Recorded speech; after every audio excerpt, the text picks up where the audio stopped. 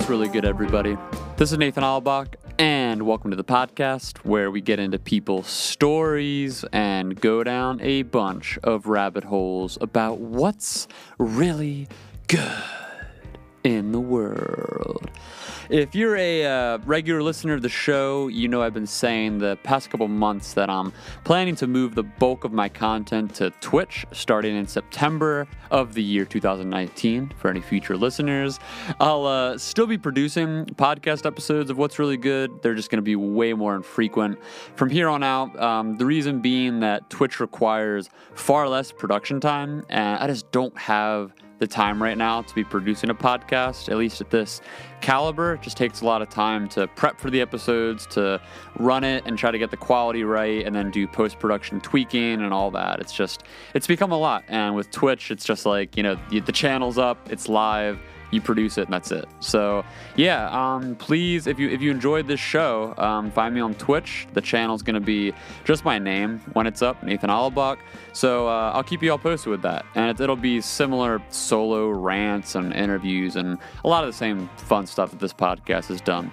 Thanks so much for listening and supporting my work. It means a ton to have people to share all this with, and I just don't know what I'd do without all of you. So let's just jump into this thing today. I had on my online buddy, Matt Allaire. Matt is a podcaster, sports content creator, and online commentator. He's a Twitch streamer, producer, and a bunch of other stuff. Like all millennials, we have been trying to do this forever and finally got to work here. We talked about how he got into the social and digital space as a content creator. We both ranted a bit about how major sports leagues have been enforcing these DMCA copyright takedowns of people's commentary and content of their clips on social media the past few years, and how that just sucks and just really highlights the divide between new and old sports fans insofar as how they consume content, younger fans consuming online, being used to clipping certain things and then editing them and whatnot, and just how older fans are much more used to cable and watching things traditionally. So we got into that, what sports culture is like online, a bit on the move to esports and live streaming. Matt also shared a bit about his struggle with anxiety and this rough patch that he went through last year. There's a bunch more we got into that I don't need to spoil here. I've got his links in the show notes. He's a great guy, and it was a really fun conversation. So hope you all enjoy it. Now let's get into what's really good.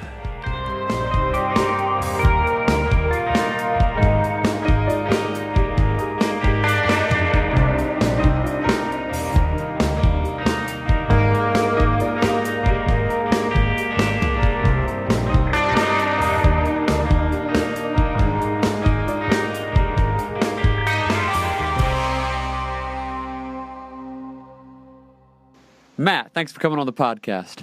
I'm happy to be here. How are you doing? I'm good, man. I'm good. It's, we were just doing pregame chat, and you, among many other folks that I've had on this show, you're on that 1.5 year waiting list. We've been trying to do this for a long time, and we keep telling each other we were going to do it, and then it never has happened. And now finally we were like, okay, let's set a date, and we finally made it. Dude, life comes at you fast. It really does, especially when you're doing a lot of things at once, as we both are usually. And I feel like it makes me sound like I'm I don't know, I'm a hot shot or some shit with the show. I mean, the show is not this desirable platform where I'm just you'll get on evenally. But it is one of those things where it's a hot commodity right now. People want to be on the pod. Well, it's not just that. I mean, of course it's that. Everybody wants to be on.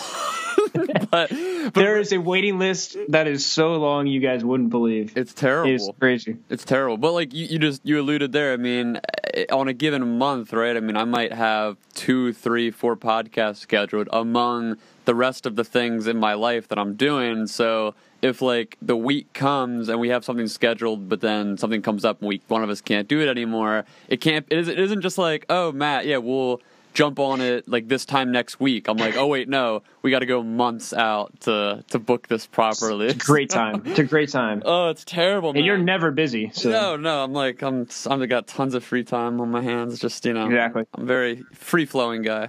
Exactly. But dude, let's before we jump into all the different various topics that I know we can both ramble about, let's just give people some background, I guess, and give myself some background because I know definitely. enough of you, at least from following you on Twitter for the past like year and a half or so, but I don't know too much about how you came to the online sports world and commentary and all the various things that I know you do. So why don't you just give a little bit of background? This will be a funny story. So how I got initially, I've been on Twitter for a long time, but the account that I currently have that I use like my main account, I've only had for I think like 3. It's going up 4 years. I think. Okay. I think 4 years. I'm about to check now because I want to fact check myself because it's going to bother me if I get it wrong. Oh, it's 5 years. Okay, 5 years. But I've been on Twitter for a lot longer than that. And this account started as like exclusively like a Cincinnati Reds fan account. And that was it. And it was only talking Reds, only talking that type of stuff, right? Mm-hmm. Then I expanded to be only Cincinnati sports. And then I eventually expanded to be all of Ohio. And then eventually I'm like, why the hell am I doing this? Why don't I just make it myself? Because at that point I had like 10,000 followers. I was like, why am I doing this? Like, there's no point in building a brand that I don't really plan on using for much in the future. Right. So I did this whole thing, did this whole like rebrand of sorts. And I said, I'm going to keep talking about the same stuff, but like, just, it's going to be my name. And then I got incredibly lucky and got verified within the first like month of switching over. I got ridiculously lucky. I still don't know how. And then from there, it just was kind of like I've stayed pretty stagnant for the last year, but that's a big accomplishment for me because I'm not really trying to grow. Like there was a point where I was like constantly pushing out stuff, trying to grow. So like the way that I grew my account to begin with is I mean, you remember Vine. I mean, that was huge, but I used it in a unique way. I mean, I had over 300 million loops on Vine, but nobody would ever know that. Like, it's not like my face was on anything. It was always clipping sports things, clipping things that were happening. And I would be the first person to have it out every single time. That's and it so would be wild, man. And I would be the first person to have it on all my accounts. I would be the first person to have it up. And then my Vine would get shared instantly by all these big accounts that followed me because they knew that I would have this stuff up before anybody else. So anytime there was a big event that was happening, I was constantly doing that. Does that make sense? Oh my God. Yeah. So, but then eventually I learned how to make GIFs. Yes, I say GIFs. How to make GIFs that were really high quality really quickly and push them out really fast. And then I kind of have had to stop doing that recently because of DMCA stuff, and I'm scared of that now, which sucks because, and we'll get into this, sports is really dumb about how they handle DMCA stuff, but we'll discuss this later. And then my account got banned for a month and a half because I was using music in videos. So yes, the biggest thing that I had going for me was the Titanic videos. I was the first person to do it on Twitter, along with the person who did it the most on Twitter, besides the people who like literally branded their entire account like Titanic Hoops or Titanic whatever, and did it worse than I did. Can you just explain that for people listening? Essentially what it was if there was any time there was a major sports moment that happened, I would put Celine Dion's My Heart Will Go On in the background of it. And let me tell you, it's incredible, and it was a good bit for like a year, and then I got really tired of it. So part of me is really glad I don't have to make them anymore because it got really tiring, and it was one of those things that's like really funny and really good because you're getting millions of views and it's going really well and all this stuff is doing really well, right? And then you're like, I hate this because now anytime any major sports like thing happens, I get like 15 DMs like, do a Titanic. And now that I got suspended for doing them, I have a good excuse that I never have to do it again. And I'm actually kind of happy about that because there's no reason for me to ever do that kind of thing again. So when I first came back, I did a rendition where I took like a Reds walk-off thing and then sang My Heart Will Go On over it. That's perfect. Was great. I'm a very talented musician and vocalist, so it worked out really well for me. It was perfect. That's beautiful. Yeah, I definitely want to get into just this whole DMCA like copyright. I have lots of thoughts on it. I know you do, and like, and obviously this impacts everything you do. I mean, this is like the centerpiece of your personal brand in a way. So we'll jump into that in a bit. I mean, like, just to kind of give, I guess, me some background too on like how, like, so I know this is how you initially started the account, then like getting into Ohio sports and kind of like growing it from there. But I mean, what made you, I guess, want to commit this portion of your life to spending this much time online, like building an audience like that? Like, were you, well, I mean, obviously you were a sports guy growing up. Yeah, definitely. So there's that. But I mean, like, what, like, outside of that, like, was this something you saw as a career opportunity? Was it just a hobby? Like what made you do it was something that I just enjoyed doing, and I was doing it anyways. And then I realized the potential of growing an audience, and I was like, well, I'm enjoying doing it, and I'm growing an audience, so I might as well like keep trying, like doing it well. And that was kind of the case for a while. And then I would say probably within the last year, I'm just kind of more enjoying social media more than like pushing it, because I worked in social media for a year. I ran some stuff and I didn't really enjoy it a lot. And I think that there's a lot of stuff that goes into that. Like, there's a lot of situational things that went into that. That was nobody in particular's fault. It was just, I was young. I was still very inexperienced and blah, blah, blah. But it was something that I was like, well, this is a different type of thing. So now I've been kind of focusing on just kind of enjoying it for what it is and randomly ranting about things, which is a lot of fun. And I don't know, like I'll throw things out periodically that are good and that are like I try on the content. But then other times it's like, well, I'm not really always trying to put out the most incredible things. Sometimes I'm just like, hey, Sony sucks. And that's the entirety of what I have. Are you a happier person now, you think, now that it's not? Oh, definitely. Oh my God, yes. Oh, jeez. Yes. Now that I don't have to worry about, because everybody caught up. For a while, you like the viewers had to be the one to push the highlights of sports stuff. And it was infuriating because I would beat the Reds official account to a highlight by 10 minutes.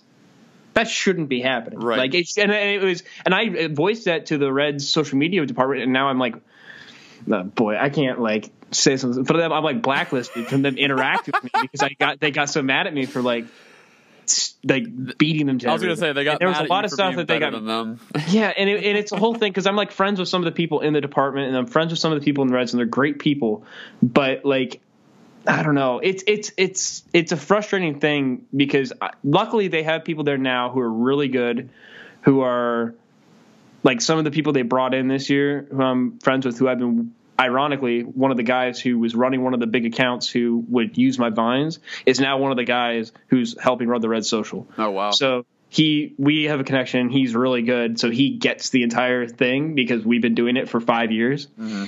And so he gets it, which is really good because now that he's helping to run that, it's able to put out stuff much quicker because he understands how everything functions there. But it's a very interesting relationship. Yeah, I feel like this issue, however you want to frame it, of like the whole copyright, just like centerpiece of everything being on the internet, where it's like open platform, and you know, growing up in the earlier days of being online, obviously there was less restriction, less regulation. You know, you could get away with a lot more than you can get away with now because all these corporations, you know, have entire departments dedicated solely to, you know, not just monitor on personal, like individual levels, but they monitor with algorithms and bots and all that, and it's way tougher to get around. So I mean, like, it's kind of a weird paradox. Like, for you as a sports fan, and I empathize with this really strongly as a fan of mixed martial arts, because, you know, MMA particularly as a sport, it's so much more new than all the other sports like football, baseball, soccer, etc. And because of that, I mean, it like from when I was growing up in like 2007, 2008, 2009 or so, I mean, back then it was super difficult to find clips and videos of the fights. You know what I mean? Because like they had like cable deals and all that, but if you were a super fan and you wanted to find the highlights and like find more commentary, there wasn't a lot around. So you had to go to the people like you who, I had to go to people like you who are just like indie creators and people that are splicing up clips and uploading to Reddit and all these like various web communities, because that was the only way I could get content. So, I mean, it's weird because now the UFC particularly is a partner with ESPN, and there's all these paywalls, and it's really they've cracked down tremendously the past couple of years on copyrighting everything. Like if you take a clip of a fight, any part of a fight on any given night, and you upload it somewhere online, it's a matter of minutes before some employee. The International Olympic Committee is the same way. Yeah, they're the most the IOC and MMA. Those are the two that are the quickest. And you can't even the Olympics are the Olympics are the fastest one. The Olympics are literally within seconds. I don't understand whatever system they have in place. It's absurd. It's crazy. Yeah, it makes I don't know sense. What it is, but they get it immediately. It's because I guess their partnerships and their sponsorship deals and all that are just so beyond probably what most other organizations are, and they have the weird legacy name recognition thing, which is this holier than thou thing. We're the International Olympic Committee. Yeah, we're better than all these other sports leagues. Exactly. But anyway, all that to say though, I mean, from your position, as someone who's a hardcore sports fan, you've been doing this stuff online for years, and like you said, it took a while, but now these kind of corporate entities have caught up to what you do. I mean, how does that? I know you've kind of on a personal level said that you're fine stepping back and kind of just enjoying. Oh my God, I'm so happy about it. But as someone who comes from that background, I'm sure you have plenty of friends like yourself who do similar style content. How do you feel about the evolution of that landscape and insofar as the corporate entities cracking down on independent creators and people like you who really from a grassroots level in a way have built the online digital presence of these sports? Yeah, so what's super interesting about especially Twitter, I think Twitter is the biggest as far as sharing highlights. Instagram to a certain extent, Facebook not really. Twitter's more instant. Twitter's instant. Yeah. Twitter is as soon as something happens, it's going to be on Twitter. And every time that someone uses that video on Twitter, it is free advertisement for whatever league. Every single time for whatever event's going on, it is free advertisement for that league. And what's super interesting is the NBA figured it out almost immediately. I don't know if you know this, but the NBA figured it out almost immediately because I don't know if they've ever issued a DMCA thing. They, in fact, encourage people to take videos of their TVs, to put up highlights. Oh, wow. I didn't know that. Highlights, stuff like that. They promote it. They have hired people who that's how they got together. The NBA gets it. And the people who are into sports know that because there's a lot of accounts and there's a lot of people who post NBA highlights. And the NBA is, ironically, one of the most popular sports in the United States. And it's the most popular on Twitter. NBA Twitter is easily the biggest Twitter of all the sports. Oh, wow. I didn't know that. It's huge. It's massive. And the NFL is getting better with it, but they're still issuing DMCAs. They're still issuing stuff, but they've also been good for a while about getting clips out quick. So they're not awful. The NHL, I believe, lets you do pretty much whatever. They're similar to the NBA. They recently changed that. They let you do pretty much whatever. MLB is the big one, right? This is the one. These are because I'm a huge baseball fan. It's the one I'm the most interested in, all that stuff. But they're also the ones who for years and years didn't let you post anything that wasn't originally posted by them. And so you had to find work. That's why I used Vine for so long, is because it wouldn't ban my Twitter account. I got my Vine account deleted probably 7 or 8 times. Wow. Because MLB would constantly do DMCA takedowns on my account and just take down 6-second highlight clips. And all it would be is a 1-second loop of something stupid that happened, or a 5-second loop of something that happened, or blah, blah, blah. But it would constantly be getting taken down. And recently, within the last 6 to 7 months, I would say, this season, I haven't seen as much issues with it because last season there's a guy named Pitching Ninja. And what he did is he would make GIFs of every pitcher of here's a great pitch that happened, or here's something super interesting that happened. And MLB teams would actually use his Twitter feed to scout people and to figure out teams. And then MLB DMCA'd his account and got it deleted.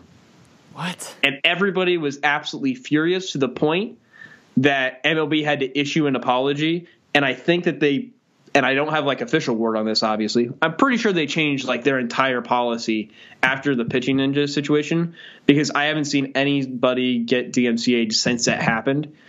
And now he like does stuff for MLB because they realized how valuable he was, and they were like, they just shut it down. Like, but if people don't outcry about that stuff, like that guy's account is just gone.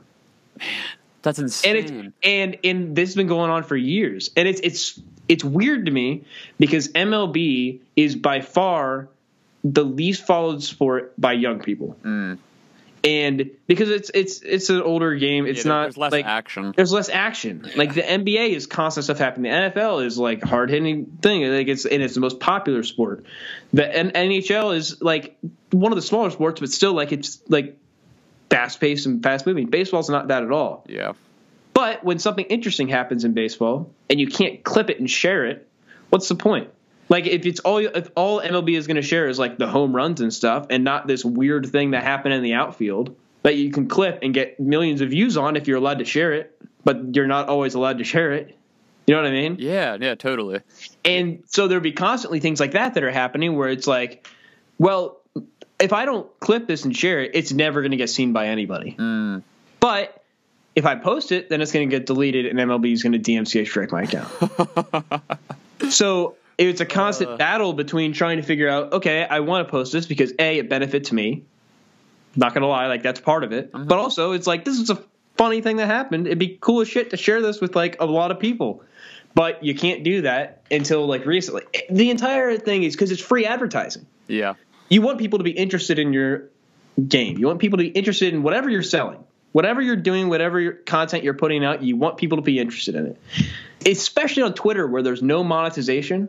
It's one thing if you're putting it on YouTube and you're monetizing it. Right. I think they have all the right in the world to take that down and do whatever. If they're just ripping things and putting it straight onto a where you're monetizing. Like no fair use addition to it. It's just exactly. Like, yeah.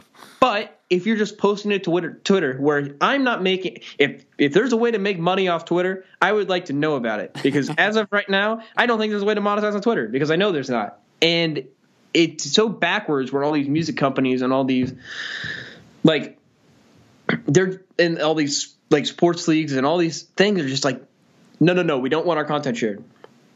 It's so backwards to me. Like it just doesn't make logical sense as to why you would want that to be the case.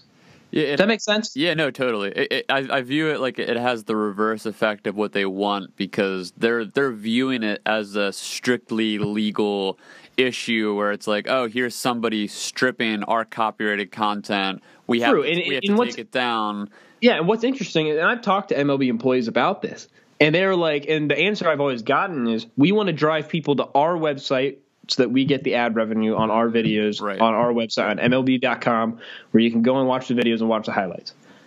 So you're sacrificing millions and millions and millions and millions of potential eyes just so you can make like a few bucks on advertising on a website. Yeah, it all. I mean, not that it's like any like chump change or whatever. Like, not that they're not making a lot of money off that. I'm sure they are, but you got to think about the potential revenue years down. If you gain a fan, just from like if you get a video on Twitter and it has millions of views. If you gain one new fan out of that, you're going to make way more money off them over a lifetime for the next 40, 50 years than you are with, like, you know what I mean? It's like, it doesn't make, like, I don't get the entire idea of, like, especially on Twitter where it's not monetized and not like, even Instagram's a little iffy because I don't understand Instagram's monetization, admittedly. I don't spend a lot of time on Instagram, so I don't understand how their monetization all works.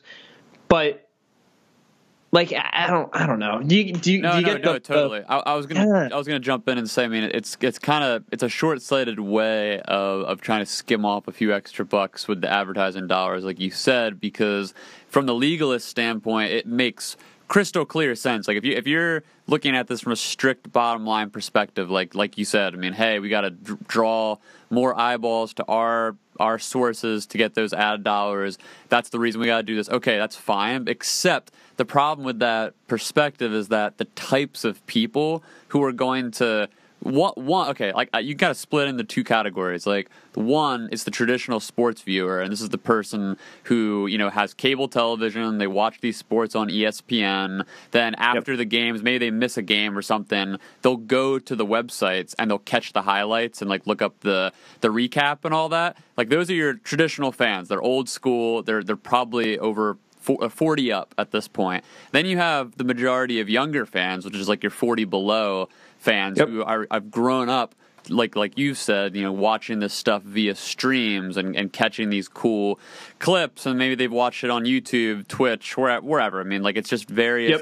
They probably grew up watching ESPN, but ever since they got online, they've been finding these deeper sub-communities on places like Reddit or Twitter where they can interact with other fans and clip these interesting parts of the sport. And like the thing is that fan, the younger, more online-oriented fan, isn't coming to the sport with the same marketability as an older fan. Like they're not going to ESPN.com for the highlight recap either way. So that's like the weird thing, like where I think ESPN is assuming that the market is all the same. All we have to do is control the content, and we're gonna get all the eyeballs from like the younger people and the older people. But what they're not like taking into account is just the fact that if someone your age is posting this stuff or trying to consume this stuff, and then the next day it's all gone, that doesn't necessarily mean that those younger people are going to go to ESPN.com to find it, because like you said, a lot of this stuff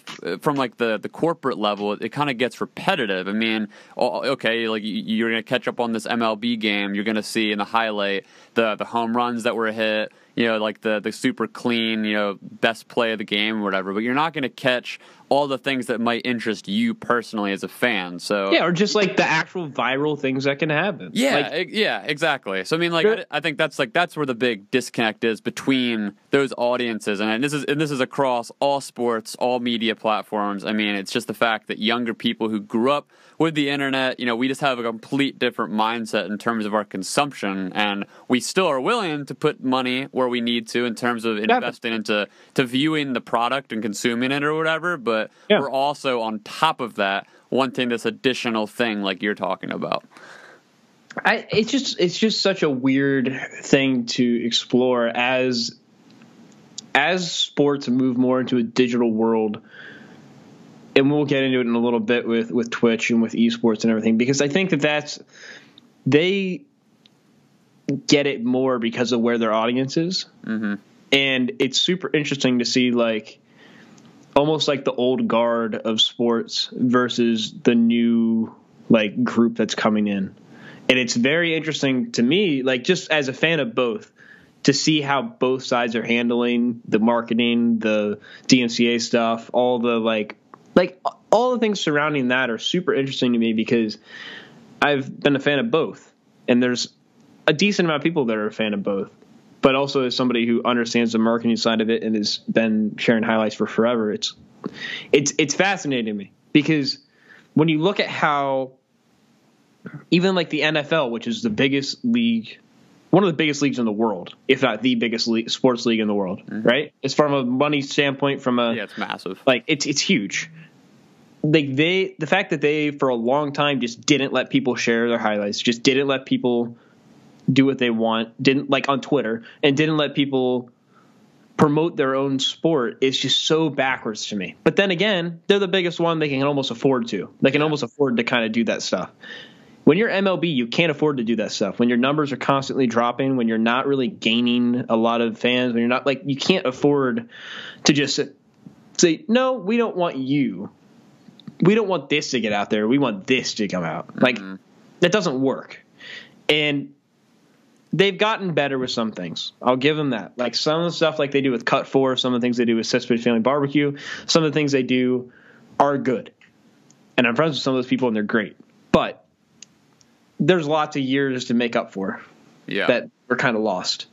I don't know. No, man, it's a highly complex thing that's completely split on the corporate level, where there's just a disconnect between, this traditional consumer base, which, these massive sports corporations have been advertising for the past, half a century or a century in some cases, and now it's just a completely different ball game. And this isn't unique to sports at all. I mean, it's all across all media platforms that we've seen, from like media layoffs and all that, as like new media companies have come in, like your BuzzFeeds of the world, and like your old guard is kind of, and like local journalism's kind of died out, because just there's. Barstool at this point is more influential than ESPN is, which is crazy. That's okay. So that's a good, absolutely. I was gonna ask you about that. I mean, in terms of like kind of revolutionizing this whole online sports space. I mean, was Barstool the first, or was Barstool just kind of like leading? No, Barstool led the charge, and they came in at the perfect time for them to succeed. And I followed them for a while, and I've been following their content for a while. There's some things about it I enjoy. There's other parts I don't. There's some parts I agree with. There's other parts I don't. I just take it for its face value and enjoy it for what the stuff I do enjoy. I have friends who work for the company who are great. I'm not going to badmouth anybody there, but they came in at the perfect time because they're a Boston-based company, right? They came in and they were growing right at the time when all the Boston teams were winning like crazy, which promoted their brand like crazy, which makes the content good. Content's best when your team's winning. Right. And that's exactly what they needed to kind of propel themselves to that next level where they could become like a national, now international brand. Because for a while they were just Boston and just New York, and that was it.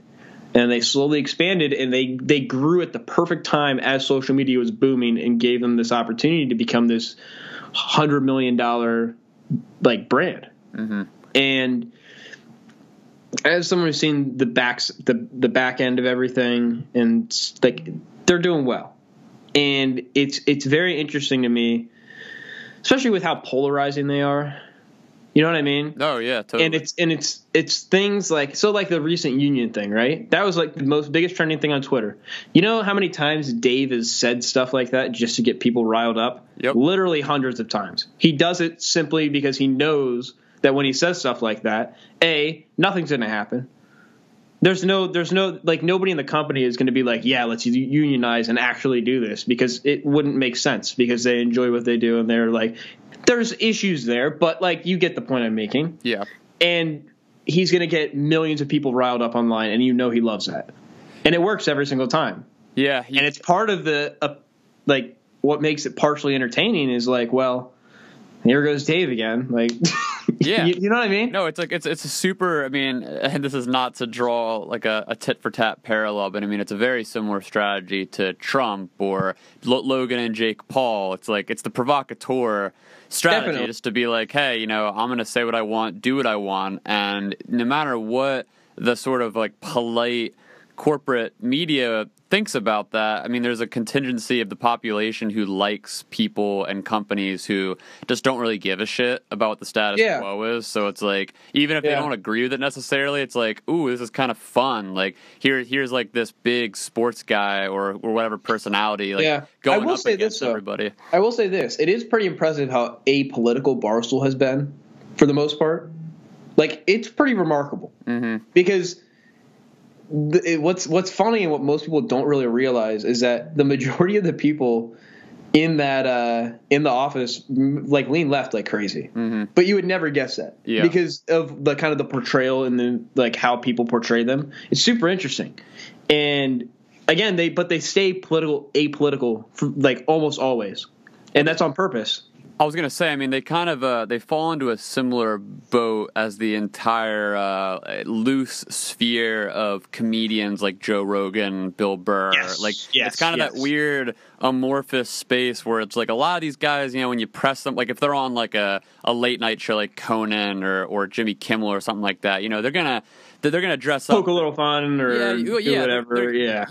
That they're not like far right or far left. They're kind of somewhere in this like gooey middle, and like which is where the majority of people are. So that's what I was gonna say. We've even had this discussion before about like politics on Twitter and how that all plays out, because it's super interesting. Yeah, and like the politics on Twitter, like obviously Twitter, especially above other platforms, it favors, you know, the most extreme ideologies for a reason, because everything on is like, both sides, like crazy. It's hyper focused in that way. But I mean, like to kind of tag on to your point there. I mean, I think it makes sense that Barstool, like from a strictly like political stance position, I mean, it makes sense that they're quote unquote apolitical, because their entire brand sort of, it leans into this center right ish camp, kind of like libertarian ish, where it's just like, we don't really give a shit, you know, like stay out of our way. We're gonna say and do what we want. Like we're not gonna pander to the crowd. So it's kind of,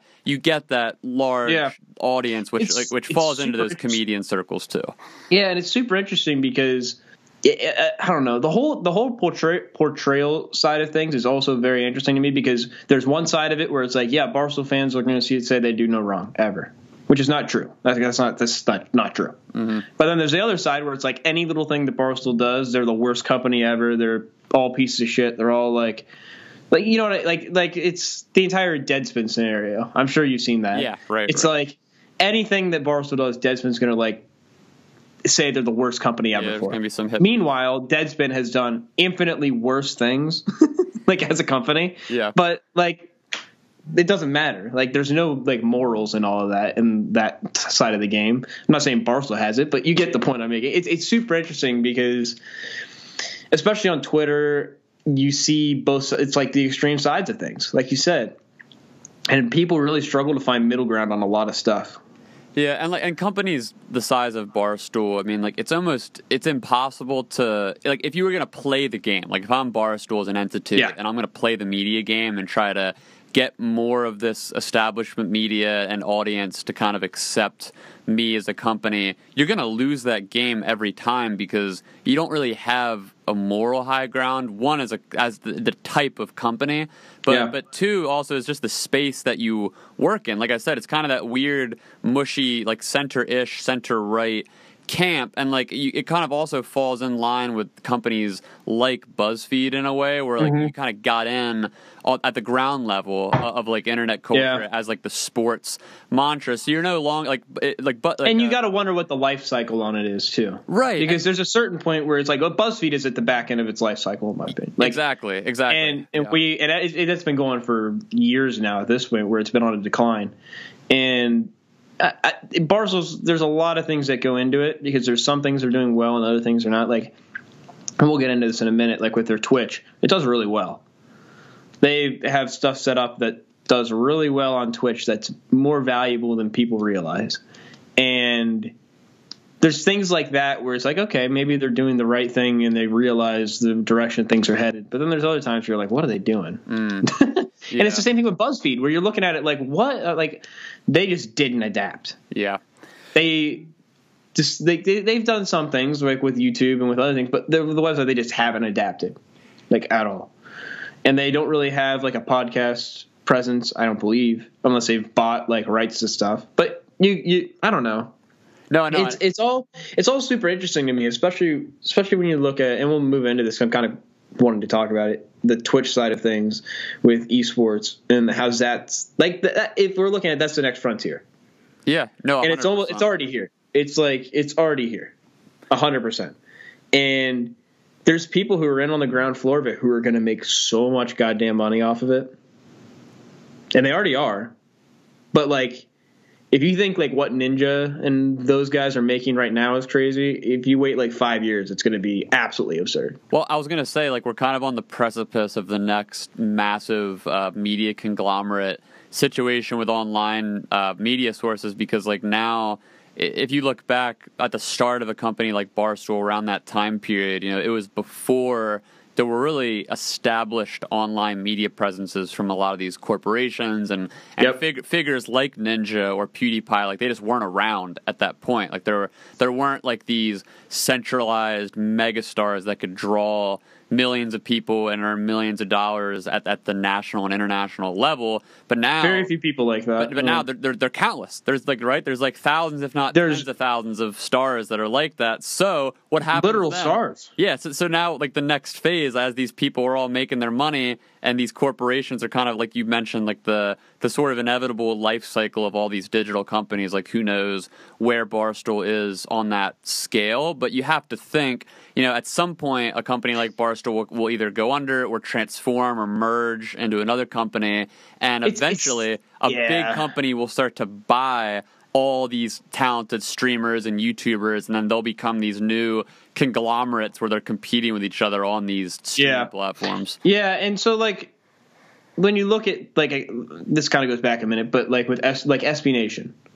I know, are you familiar at all with SB Nation? A bit. I don't follow, I know what it is. I don't follow the... So it used to be the place to go for sports content on the internet. Mm-hmm. It has, like, it's fallen off completely. Yeah. And there's some people there who are still good and still put out good stuff. But it used to be like you were visiting that site daily and they were putting out good things and it was funny and it was well produced and it was well put together and all that stuff. And now just people don't care. Yeah.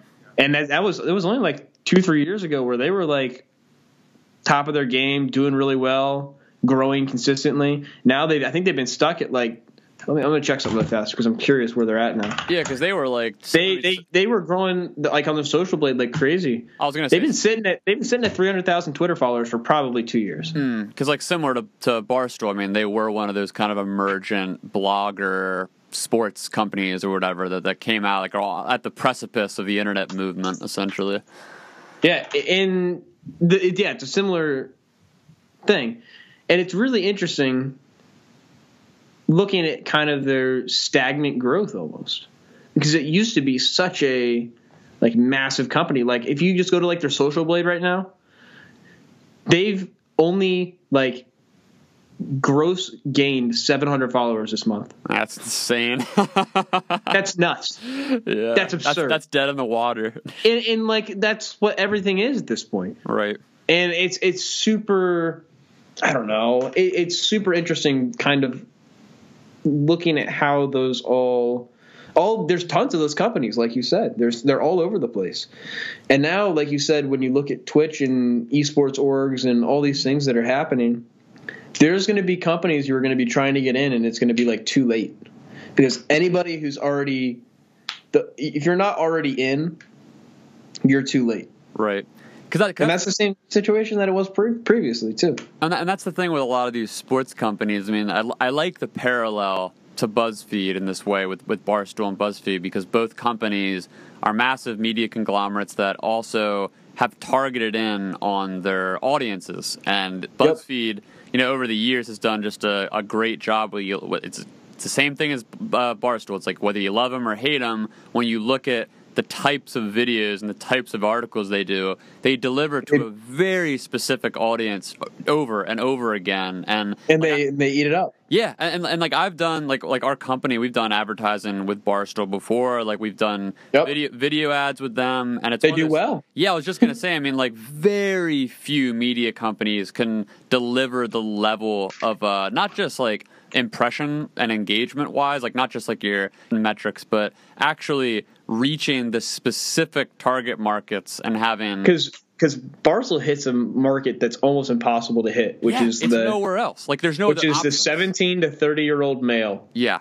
Do you know how difficult? It's a nearly impossible group of people to reach. Like there's no other, and they've nailed it. Company that can like at the same rate with the same reach. Like it's not like they are the company if you're trying to reach 17 to 30-year-old men.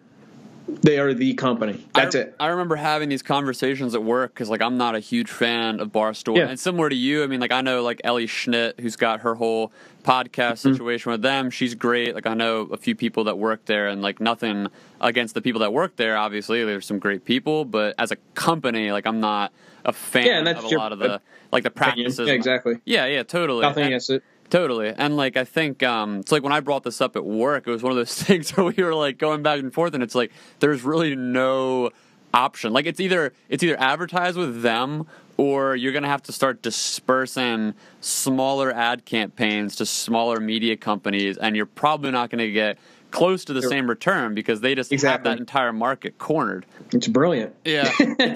It's a crazy. So, like, why don't you just, like, you can use that as a bridge, I guess, to kind of jump into, like, their Twitch and, like, how you feel about that whole space. So, what's super interesting when you're looking at Twitch and you're looking at the entire live streaming, like, next thing, that's what's next. Live streaming and Twitch and whatever's after Twitch.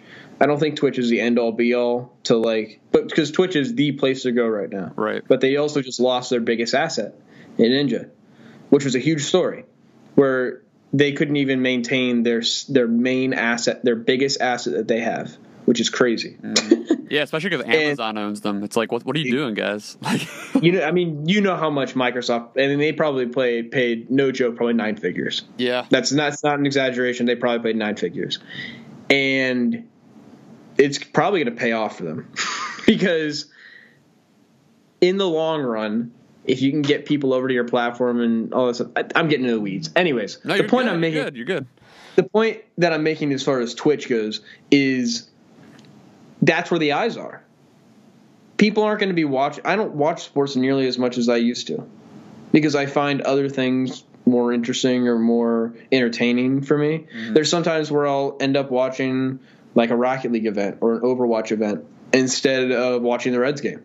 It happens a lot. Yeah. Because it's more interesting to me and it's better produced. It's more interactive. It's like, and that's where all the younger audience is. Yeah. And once advertisers can recognize how valuable that is, it's about to become one of the most profitable things on the planet. It already is to a certain extent, but there's still a lot of things that need to fall into place.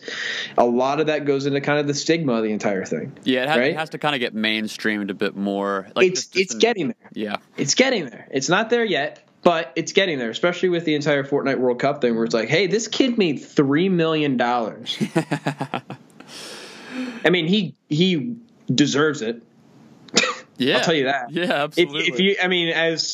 He's absurdly talented and the best in the world, but still, like, that's a crazy amount of money. And when you tell that to people, it's kind of hard to ignore. It's like a similar boat to where PewDiePie was years ago, where people were like, "Who's this guy? Like, why is he making millions of dollars?" But now it's like it makes sense and everybody kind of gets it because he's bringing the eyes. Yeah, and that's what people want to watch.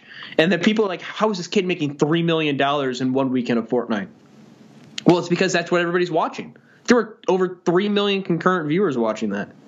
That's crazy. Yeah. That's absurd. And that's concurrent. Within the first 13 hours of that full video being posted on YouTube, had 14 million views. Yeah, it's insane. That's absurd. It's like, yeah, it just topples any kind of cable network or anything. Yeah. Yeah, there's nothing else that can compare to that. And they're like, well, Tiger Woods made less at the Masters than this kid did playing Fortnite. Well, yeah, not as many people watch the Masters.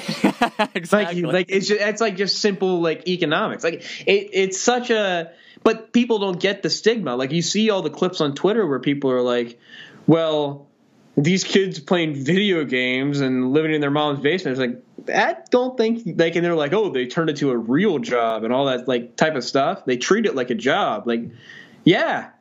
Have you seen what the paydays that these kids are getting? I have friends who make all their living off of Twitch. Right. Who just stream and they make more than enough to live off of.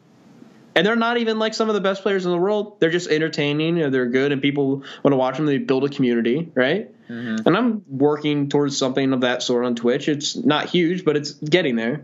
You've got more followers than most people I know. Hey, it's good. It's a work in progress. Yeah, and it's all about just building the community, and people will come and support it, and it's pretty incredible. Like as an example, like when I did the fundraiser I did. We raised $1,300 in 12 hours. That's crazy. That's crazy. Yeah. And if I did that on Twitter, there's no way I gained that kind of thing. But there's a different kind of like. Does that make? Do you know what I mean? It's more. Yes, absolutely. It's more integrated. People are following you. Like you're getting a much more personalized definitely thing. Like we're on Twitter. Twitter is. is phenomenal for building a personal brand that is stripped down into sound bites and very neat and tidy, little clips of yourself, and you can kind of like pick and choose what you want people to see, what you don't want them to see. Yep. And it's bare minimal effort. Like I can spend as much time as I want or not want, like tweeting stuff. But it doesn't affect it only affects my life insofar as my personal like sanity and my headspace. Whereas like Twitch is an actual commitment where you're putting your body and your voice and your entire personality behind a screen, and people that tune in are tuning in because of that, which is a much more personal and integrated format for building an audience and getting anything done. I mean, you're much more likely to donate $1 to someone when they're right in front of you speaking at you through a screen versus someone just throwing up a tweet that anyone could do and just be like, hey, trying to raise money for this, would love some support. Like, no one's seeing you and you're not seeing them in any kind of personal way, so it's just a lot more disconnected. Yeah, yeah, it's super it's super hard to explain to people too, because I'm like, oh yeah, I'm making like a few $100 on Twitch, and I have to try to explain it to my dad, who has 3 business degrees and does supply chain for a living. He's like, why are people giving you money? like that, like that's like, and it's hard to answer that. Yeah, because I don't have a good answer. Right. And it's I don't know. It's one of those things where I am really interested to see how the next 3 to 4 years go with it, because it's either going to turn into the biggest industry in the world, which I think is the direction it's headed in, or it's going to end up shooting itself in the foot and not being as big as it could be. And I think it's headed in the right direction, but it's going to be just one of those things that I am curious to see how it plays out. And I want to be on the cutting edge of it because it's where the next thing is, and it's not going to be going away anytime soon.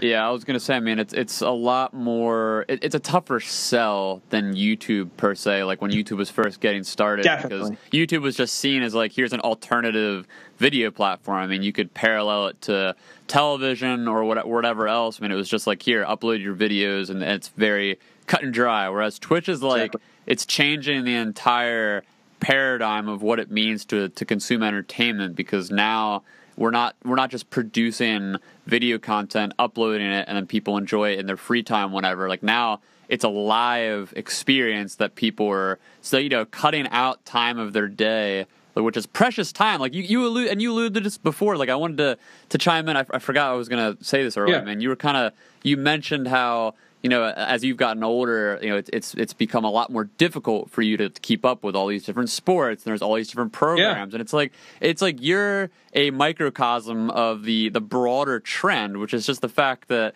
it's a cliche at this point, but we're so inundated with information and options for entertainment that it literally like the traditional consumer is dead. Like there's no traditional consumer. Doesn't exist anymore. Yeah, like they're not. Unless you're 80 years old, it's not existing. Well, that's what I was going to say. Like they're not being born anymore. Like they're still out there, like older generations, but no one being born today will grow up to be a traditional consumer, and that's the kind of problem when it comes to all this like monetization and mainstreaming something like Twitch and understanding the advertiser model, because like all these traditional industries which have like largely control all of our media consumption, like the Amazons of the world and the Netflixes and these massive corporations and like your ESPNs, your Foxes, like all these are the companies that have either ruled for a really long time or they currently rule the whole space, and they do so by controlling a very niche, very specific mode of content. Like Netflix controls video streaming, like Amazon is now controlling Twitch. And it's interesting to see how Netflix plays out. That's one thing that I'm really curious to see how they do in the next year. Yeah, like if they stay on top or if another. I don't think they will. Yeah, I don't think they will. They're losing it, man. I mean, like their value is going down like crazy, especially once the new NBC thing comes out and the Disney thing comes out. Yeah. Like. if you look at, I like measuring it by, like, if you look at last year's, what was it, like the Emmys or whatever it was, where they tied HBO, I think it was, in terms of like the awards, and that was a crazy thing because they're producing way more content than HBO. They're way more relevant and all that. So people were like, "Oh, damn!" Like Netflix taking over. But I'm pretty sure, I don't know what the numbers were, but I'm pretty sure this year HBO is nominated for more than they were, and HBO puts out like not even a fraction of the amount of content that Netflix does. So like. Netflix just throws everything at the wall and hopes some of it sticks. Yeah, exactly. Whereas like places like HBO, it's like actually committed to more quality programming, and that actually keeps people, because like you can tune in. Like I'll subscribe to HBO for a given month just to tune into a specific show. Whereas sometimes I'll sit and watch Silicon Valley. Like I'll sit and watch whatever. Like there's so many different things on HBO that are just incredibly well produced. Yeah. Whereas on Netflix, you can't just click on something and it's going to be good. Yeah, you're going to go through some shit shows. Exactly. On HBO, if you click on something, there's a 99% chance that you're going to click on something and it's going to at least be well made and well produced and a good show. Yeah, exactly. Which is, you can't say the same about everything else. I don't know. Like, it's one of those things where if you like look at where the trend's going for Netflix, it's not good. Yeah. And I'm curious to see how it plays out for them. And especially when, like you said, where it's these huge corporations. Netflix is massive. Like Amazon is massive.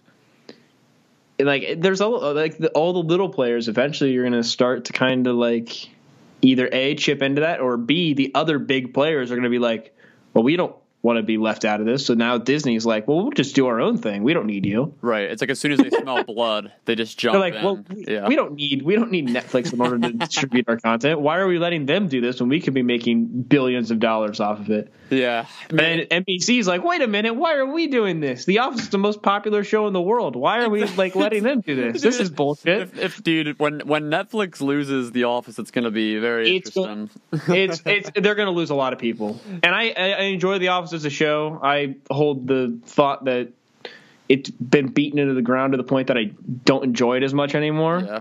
But it's still a very well made show, and I enjoyed it a lot the first couple times I watched it. Oh my god! But like the value, like there's a lot of people who think it's the greatest show ever made, and that it's unbelievable, and that it's going to be they want to watch it like hundreds of times. Dude, my wife has literally rewatched the entirety of The Office. That's I think absurd. four times in the past 3 years. That's crazy. Yeah, so like it's a good show. She's that customer for the but there's a ton of value in that, and there's a lot of people like that. Yep. And I mean, to lose something that valuable is going to be. I mean, it's easily the most watched thing on the platform. There's no question in my mind that is it's got to be that and Friends. And aren't they losing Friends too at some point? Losing Friends. Well, they've like gone back. They keep getting it back. I think like there's like the contract. I mean, they already gets lost up and then they buy it again. They already lost the one thing they had on me, which was Always Sunny. As soon as that was off, I think I canceled my subscription as soon as that went off. Because man. I was like, there's no real like. That's the only thing that I really cared about, like having available to me, like on like an HD thing, like immediately. I was like, yeah, screw this. I'll just watch it like on a fucking pirate thing. Yeah. But like, like it's such a, I don't know. Like it's one of those things where you look at the people who are behind it and are they going to be able to pull this out? I don't think they are, unless they're able to pull like some ridiculously good original content out of their ass. I don't see it happening. Well, and again, it kind of goes back to this whole idea of like living in this inundated information entertainment age where like a show like The Office, it created a similar effect to like movies like Harry Potter or like the Marvel universe. Like these are things that people get so immersed in. They're cultural events. Yeah, it's like, exactly. If you haven't seen it, then all of a sudden you're out of the know. Yeah, that's yeah. Sorry, I was just gonna say like we're seeing less and less of them. That's why they're becoming such hot commodity items because like it's so much more hard to produce something on that level. Like I mean, I think Game of Thrones is probably one of the most recent ones, and like it's big, but it's not as big as The Office. It's MCU. It's Game of Thrones. It's The Office. The last we saw was what, like Breaking Bad, maybe? Yeah, like Breaking Bad had a similar one. I think. I mean, but it's like it wasn't the same level, but like the same. But it was big. It was big. It was big, and then Harry Potter was probably the last huge one where it was like everybody's talking about. Yeah, like they created like a theme park around it. Exactly, and Star Wars to an extent. Yeah, I think is those are old though. So that's what I'm saying. Like, Exactly. There's so many legacy Not that brands many. like Marvel, Star Wars. Like these are. This is where I'm going to give my pitch to make Mr. Robot the new thing. Dude, everybody love go watch Mr. Robot. Everybody go watch Mr. Robot right now. I've been fucking promoting this show like it's the end of my it's like I own it. I've been like forcing people to watch it. Everybody watch Mr. Robot, please. It's available on Amazon Prime. Popular. It's crazy. It's available on Amazon Prime for free if you have Amazon Prime. You have no excuse to not watch it. Everybody has Amazon Prime. Hashtag ad for this podcast. I swear to God, I will shill out my life for like Sam Esmail and what he's doing with that show. I've watched it like 4 or 5 times at this point. I'm doing another rewatch soon because it's that good. Yeah, it's brilliant. But I mean, it's the best show on TV. Oh yeah, no, it's phenomenal. Okay, I'll get off the. You're fine. Yeah, shut up. Just to tie it back, though, I mean, it goes back to this idea, though, that I mean, these new models like Twitch, they're built on niche communities like yours. Like you're someone who's making hundreds of dollars by a small audience, but that audience is locked in to you, and it's you can scale that up to someone like Ninja, and that's kind of the new field of advertising. Like eventually we're going to get to the point where there's very, very, very few hot commodity enterprises like a Harry Potter, Marvel, Star Wars. Like those things are dying because it's so difficult to break through all the clutter. Yeah, it's like everybody's competing for attention. So like, what can you do? Like back when Harry Potter was the big thing, there was what was the competition? Nothing. There was Lord nothing. of the Rings. That's it. And like Lord of the Rings is like a different audience. Like it wasn't even the same. And those movies sucked. Oh my god. like I mean, let's be honest, those movies were not great. Harry Potter, you mean, right? Oh boy. Oh god. Yeah. There were some of those movies that were really good, and others that were. Oh, dude, like rewatching. I just rewatched a couple of my wife. They're not as good on the rewatch. I'll say that. Yeah. They're not as good on the rewatch. They're really good the first time you watch it, like after you read the books, and then you watch it, you're like, this is awesome. And then you go back and you redo it, and you're like, this kind of sucks. I will say this though, the books hold up on when you reread them. Yeah, they hold up. The movies do not, because the books are really well written. Dude, some of the CGI decisions that they made. Oh my god, it's so bad. Yeah, and but you don't really think about it until like you're looking back on it, right? I guess. Exactly. Where you're like, man, this is trash. Yeah. Like some of the first movies have terrible CGI. Oh my god. But at the time, like when you first are like enjoying it, you don't really care. And it's like the kid actors too don't help. Yeah, that's true. yeah, it's a mess. But no, that's. I was rewatching Fetch with Ruff Ruffman this morning, which I realize the audience that listens to this, unless they're my age, will not know what that is. And for those of you who don't know what that is, I'm going to let you look it up and figure it out for yourself, because it's a very good show that is targeted towards about 9-year-olds. And I haven't watched it. I haven't watched it in probably 12 years. And then I went back and rewatched it this morning. It was a great time. Dude, kids shows are seriously, like, they hold up way better than most adult. Way better than you'd expect. Yeah, like it's like I was like, man, I expected this to suck, and it's actually not bad. It was semi-entertaining.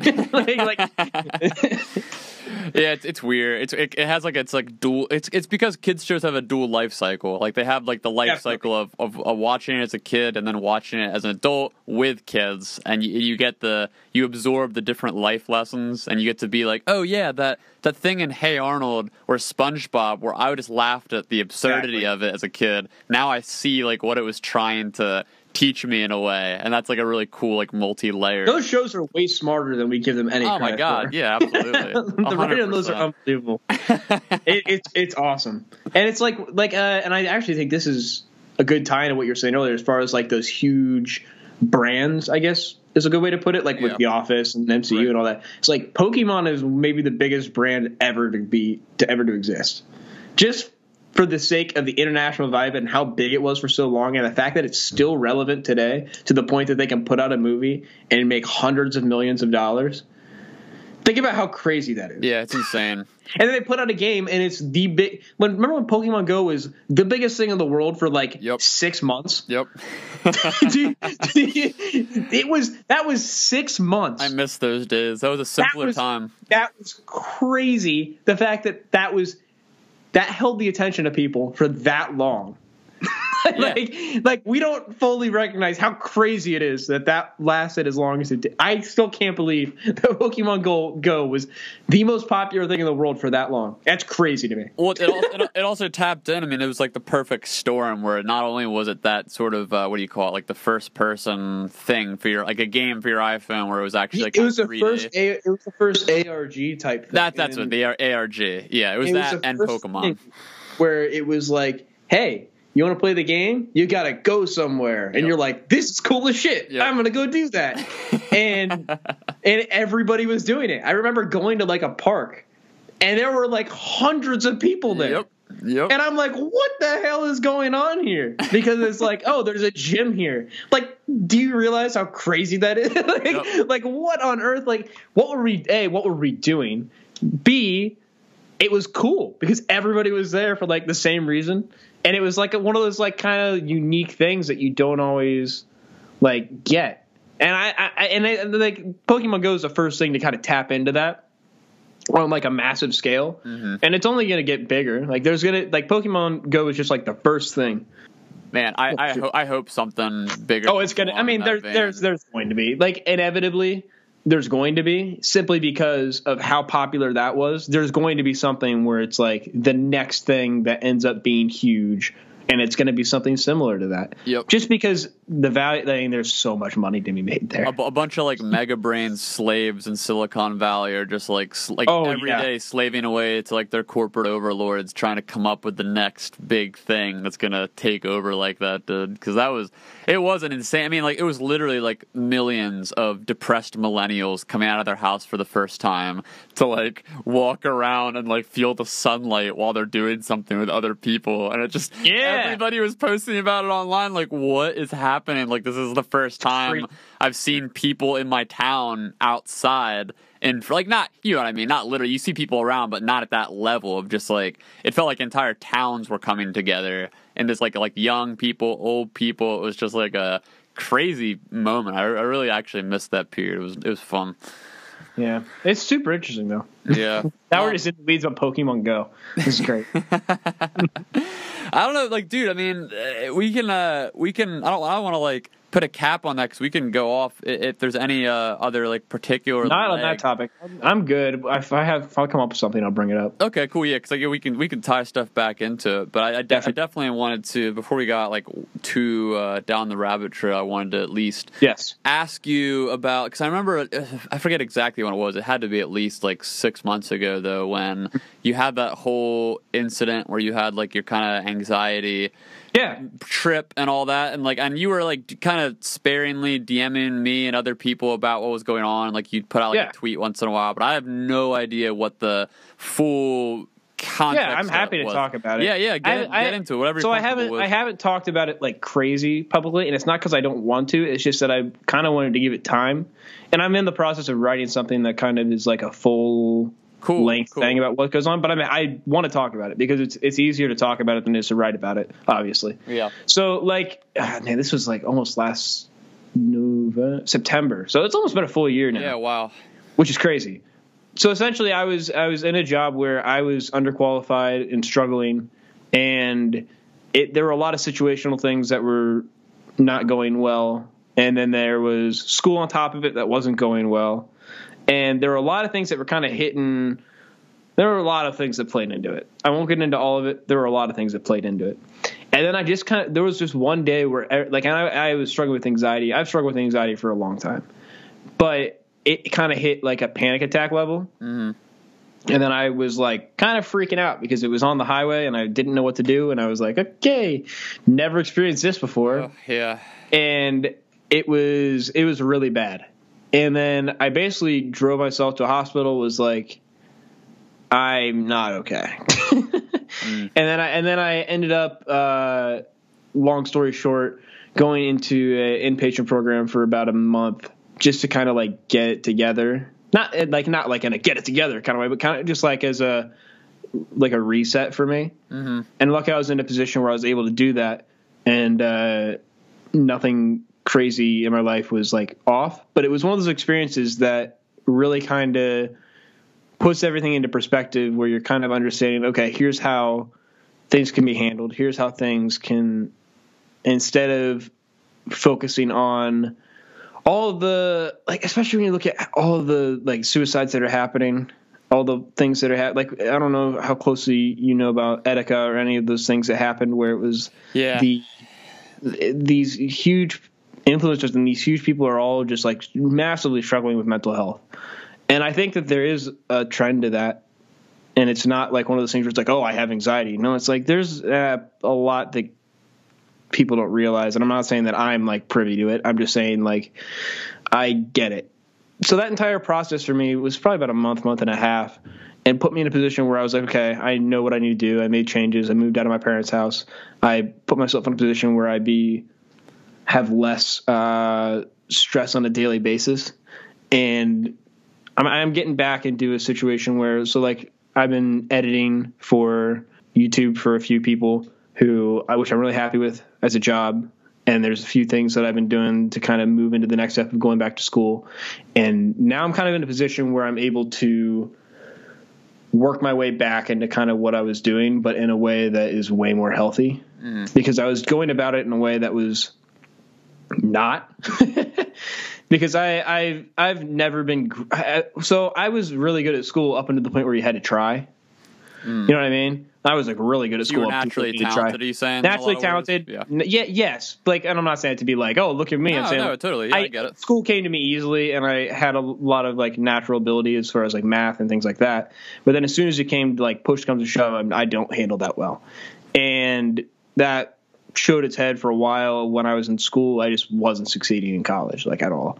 Like I've been to 4 or 5 semesters now and have like a semester and a half's worth of credits to show for it. And a lot of that is just due to like, as soon as I struggle in a class or as soon as I have something that I forgot to do, I shut down. And I did that for a while, and I've gotten better with it, like way better with it, because like I had to work through it, and it all kind of like works now for me because I figured out ways to kind of manage it. For a while, there would be times where I just like, as soon as I messed something up in the class, I couldn't handle the fact that I like failed at something.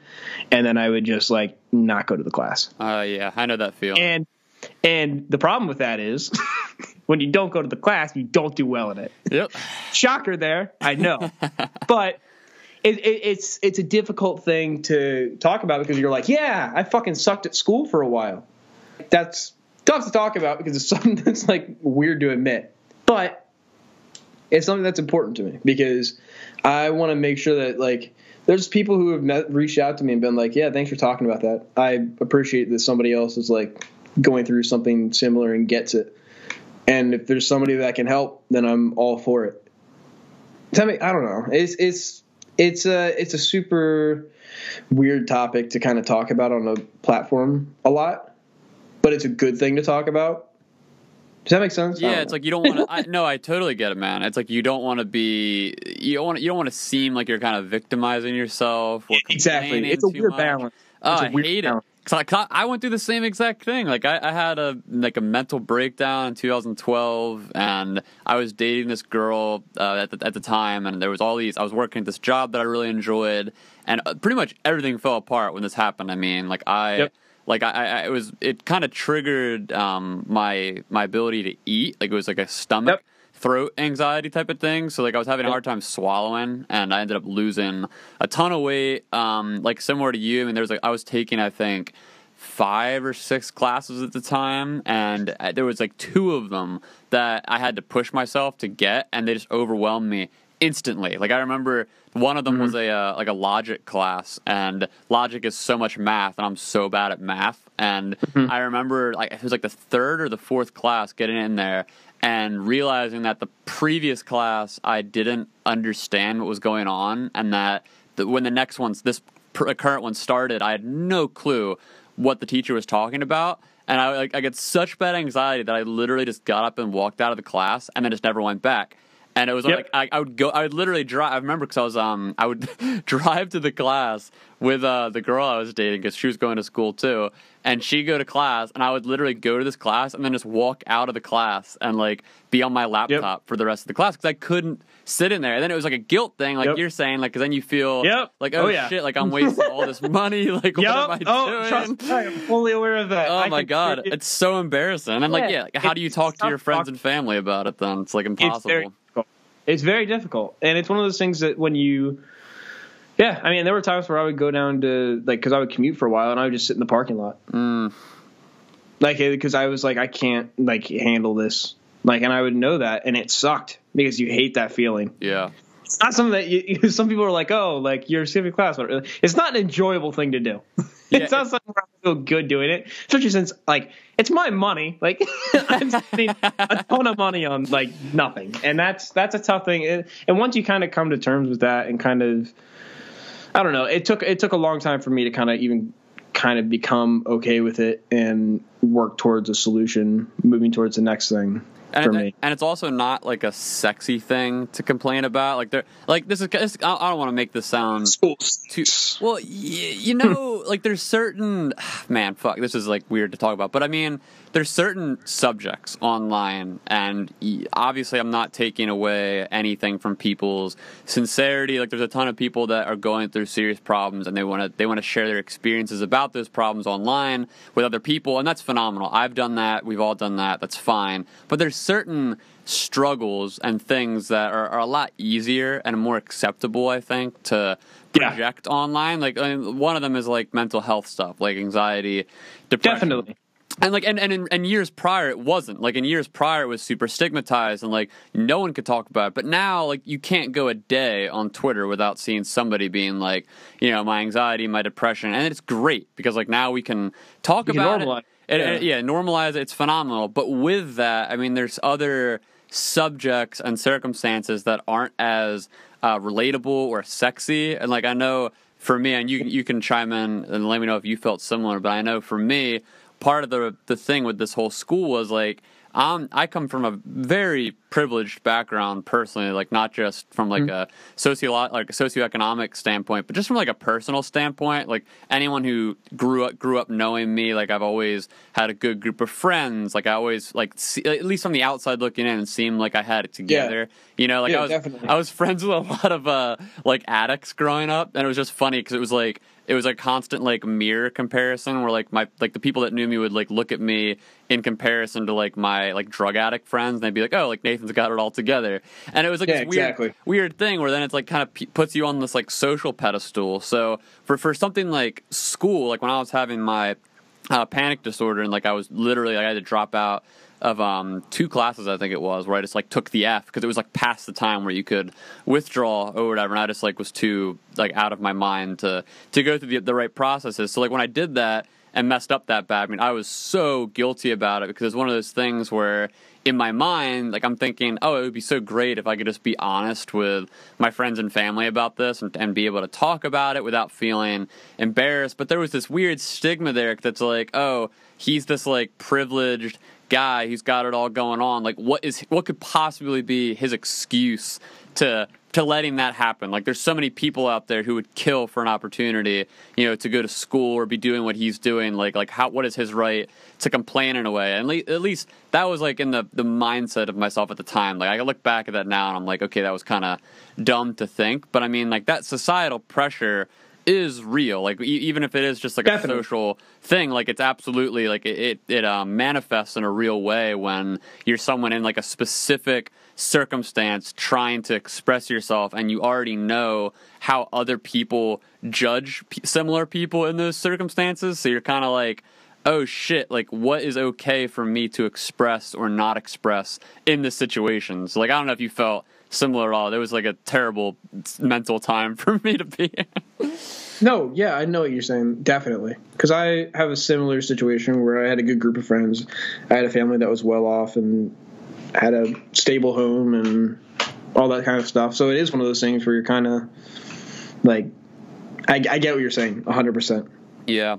So like in terms of how your like your anxiety kind of built up went during like the school struggle, kind of burnout time period. I mean, was there another, like looking back and kind of like psychoanalyzing yourself, I mean, was there another like competing factor involved, do you think, that kind of triggered everything? Like, was it a relational thing? Was it existential? Was it circumstantial? Like, was there anything else kind of on top of like the here and now school part of it that led you to kind of just losing your mind essentially?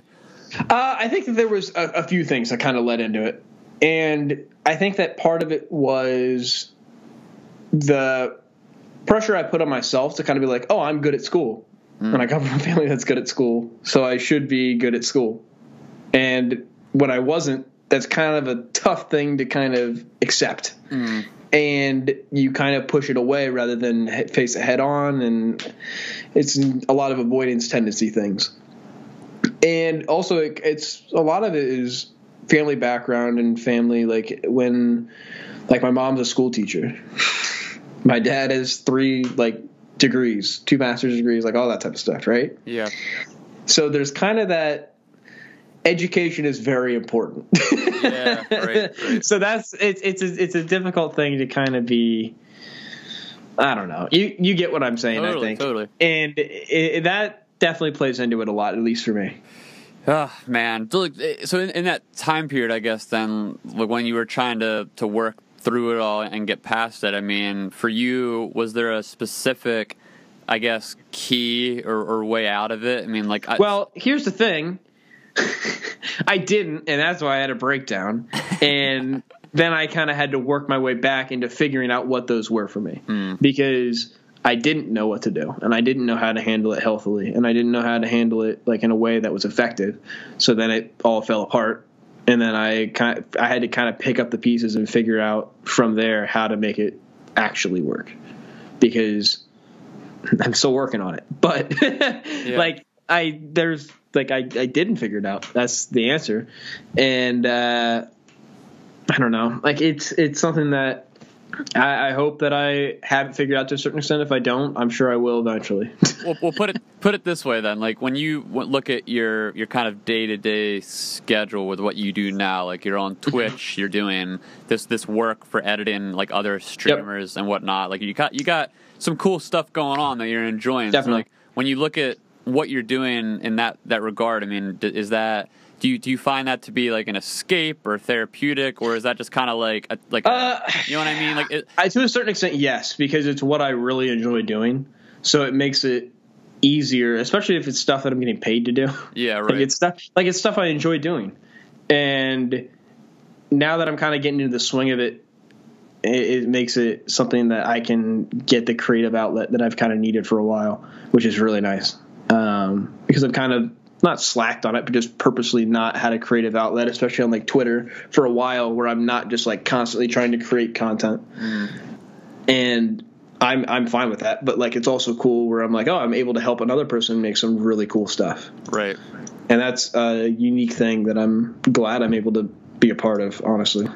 But it's more I guess, so you're saying it kind of feels more like it's enjoyable, but it's not seen as I don't know how to frame this. I mean, you can kind of categorize it in 2 ways. I mean, I like to think of there's certain things that I could do, because I still I struggle with the residual effects of anxiety, depression, and all that. Definitely. I feel it. It doesn't just go away. Yeah. Yeah. It never really just disappears. But you can kind of get to points of your life where it's either under more control, or it's better, or it's worse. And for me right now, it's definitely better. But there are certain things that if I don't take care of them, it'll just come back really quick. I have to, for me personally, there's things like working out and meditating and getting outside and and actually oddly enough for me, one of them is doing work, but it has that weird backlash effect where if I'm working too much, then it can lead to an anxiety attack like that, because if I'm too deep in what I'm doing and using it as pure escapism, then like when you come back to reality, it's like, oh man, like it's like a big drop of just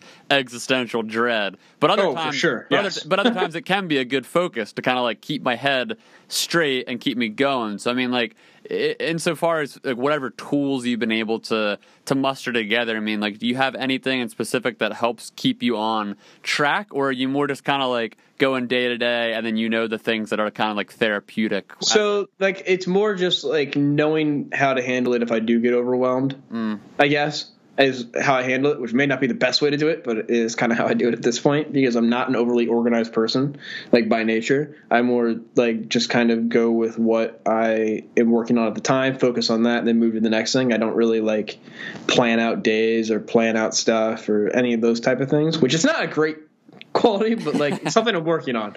And so basically I just kind of know, okay, I'm struggling right now, step away for a little bit, go do something else, like go outside, go do whatever, go do something other than work on trying to bang your head into a wall working on the same thing. And that's like a big thing for me, is like knowing when to walk away, I guess, is a very important thing for me personally, because I can get obsessive about working on things, and then I spend 8 hours on something that should take 2 hours. Yeah. And that's something that's like difficult for me. So I don't know. That's if I have an answer, it's probably like just knowing when to be able to like switch gears.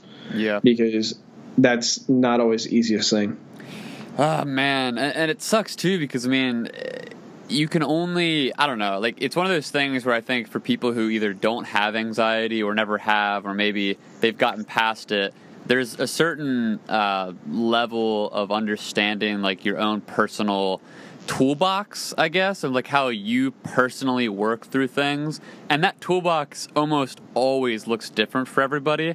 Like there's certain kind of fundamentals you can throw around, like, try to eat healthy food, try to exercise, try to get, a regular amount of sleep every night. Like there's the kind of fundamentals, but then like once you get past the fundamentals, and many people who do get past them still struggle with anxiety, depression, whatever, it gets really difficult to pin down like what are the tools that are going to help kind of get you through this thing. And it sucks because like there's not in like an equal footing of access for people. Like I know it took me like in the years past, I mean, I went to probably 4 different therapists and like counselors who were like just to try to help me through the anxiety, depression stuff. And that was like my first impression of that entire industry or field, whatever. And yep. I can relate to that. Yeah, and I got a terrible impression. Like I was just like, same. I felt like it wasn't until my most recent therapist that I really was like, oh, this can be helpful. Oh my god, dude! Holy shit! Yes, this is great. Well, that's literally what I was gonna say. Like if I'd given up, I guess after those first few years, I mean that would have really screwed my entire perception of the industry over, because I went into those sessions like I'd vent what I was feeling and thinking, and the therapist would just like nod, take notes, and then be like, yeah, you seem to like, get it. Like you seem to have a good grasp on the situation. And I'm like, okay, that's like a good, I guess, initial analysis, but like, what do we do now? Like, what are the next steps? And like, and this most recent one that I had is just so phenomenal. And he literally, like, my wife and I joke all the time that like he actually like saved our marriage, because like prior to getting married, we had this like blowout fight, like about. It's always a good thing. Yeah, yes. It was great. Like a year or so before we got married, and it was horrible. It was like an accumulation of like a ton of got buried issues, like between like our. That's always good. Yeah, it is kind of all. It all. Remember this thing from 2006? Yep, it all. I didn't know you yet. Well, you tapped into it, and we went to this guy, and it was just he literally like we did individual sessions and then like together with him, and it was just he's asked all the right questions, and it was phenomenal. And it sucks because, where he lives, it's kind of like remote. Like it's kind of a hike for us, like let alone a lot of the people that we know. And it always gets me thinking, like when other people come to me with stuff of like whether it's anxiety, depression, panic disorder, whatever it might be, and they're like, oh, what do you do? And then my first thought is, okay, well, outside of the basics like I laid out before, you want to find a good therapist and a good support group of friends. Like those are two of the most important things in my view, like having a loving group of people that you can talk to about stuff and they can kind of be there, and then also someone to actually walk you through what you're going through. And every time I'm struck with the hard reality that for most people, those aren't readily available resources in like any capacity. Like most people, they, especially like the older you get, it gets harder to maintain really intimate relationships with people, and like, and also just have the resources to know like where do you even start with finding the right therapist. I mean, like that entire process is like a hell cycle unless you know the right people, the right connects, the right references, and all that. And man, it sucks having to talk to so many people struggling with this stuff, and just knowing, you know, so much of it is it comes down to luck. Like literally just like being lucky enough to be in a certain circumstance, a certain geography where you have access to the right people in a way to help you through it. Because I mean, if you don't, I mean, that's like a huge, you know, strike against you in like, and actually getting past it. Because like you said, it's not something that just goes away. So like the only way to manage it in a productive and like ongoing way that where you're actually getting like incrementally better is to have those support bases in place. And it just sucks because it's not easy to find them in the first place. Yeah. Oh man, I strongly agree with pretty much everything you said. And what's really, I'm trying to think of a good way to put it. A lot of people discount therapy almost immediately because they have a bad experience with the first time they go. Mm-hmm. And then they try again and it's not great. And they try again and it's not great. And then all of a sudden they're like, why do people go to therapy? That's just useless. Yeah, yeah. And I mean, sometimes you just don't find the right fit until it's too late. It took me until I went to my first like male therapist and sat down with him and talked to them. I'm like, holy shit, this is like great. Because every therapist up to that point had been female. And for some people that works. Like I'm not saying it doesn't. No, like, I get it. That's the point. Totally, but like it took until I was like there. I was like, oh, he gets it. Yeah. And he's not trying to like force something on me or do it. Like I was like, oh, this is great. I'm a fan of this. And then I'm like, I'm going to keep doing this. And it's been good. I think that like, I don't know. It's something that's super interesting when you see people talk about therapy and how that's handled online. It's become a lot less stigmatized in the last probably 3 to 4 years, but it used like way less, but still.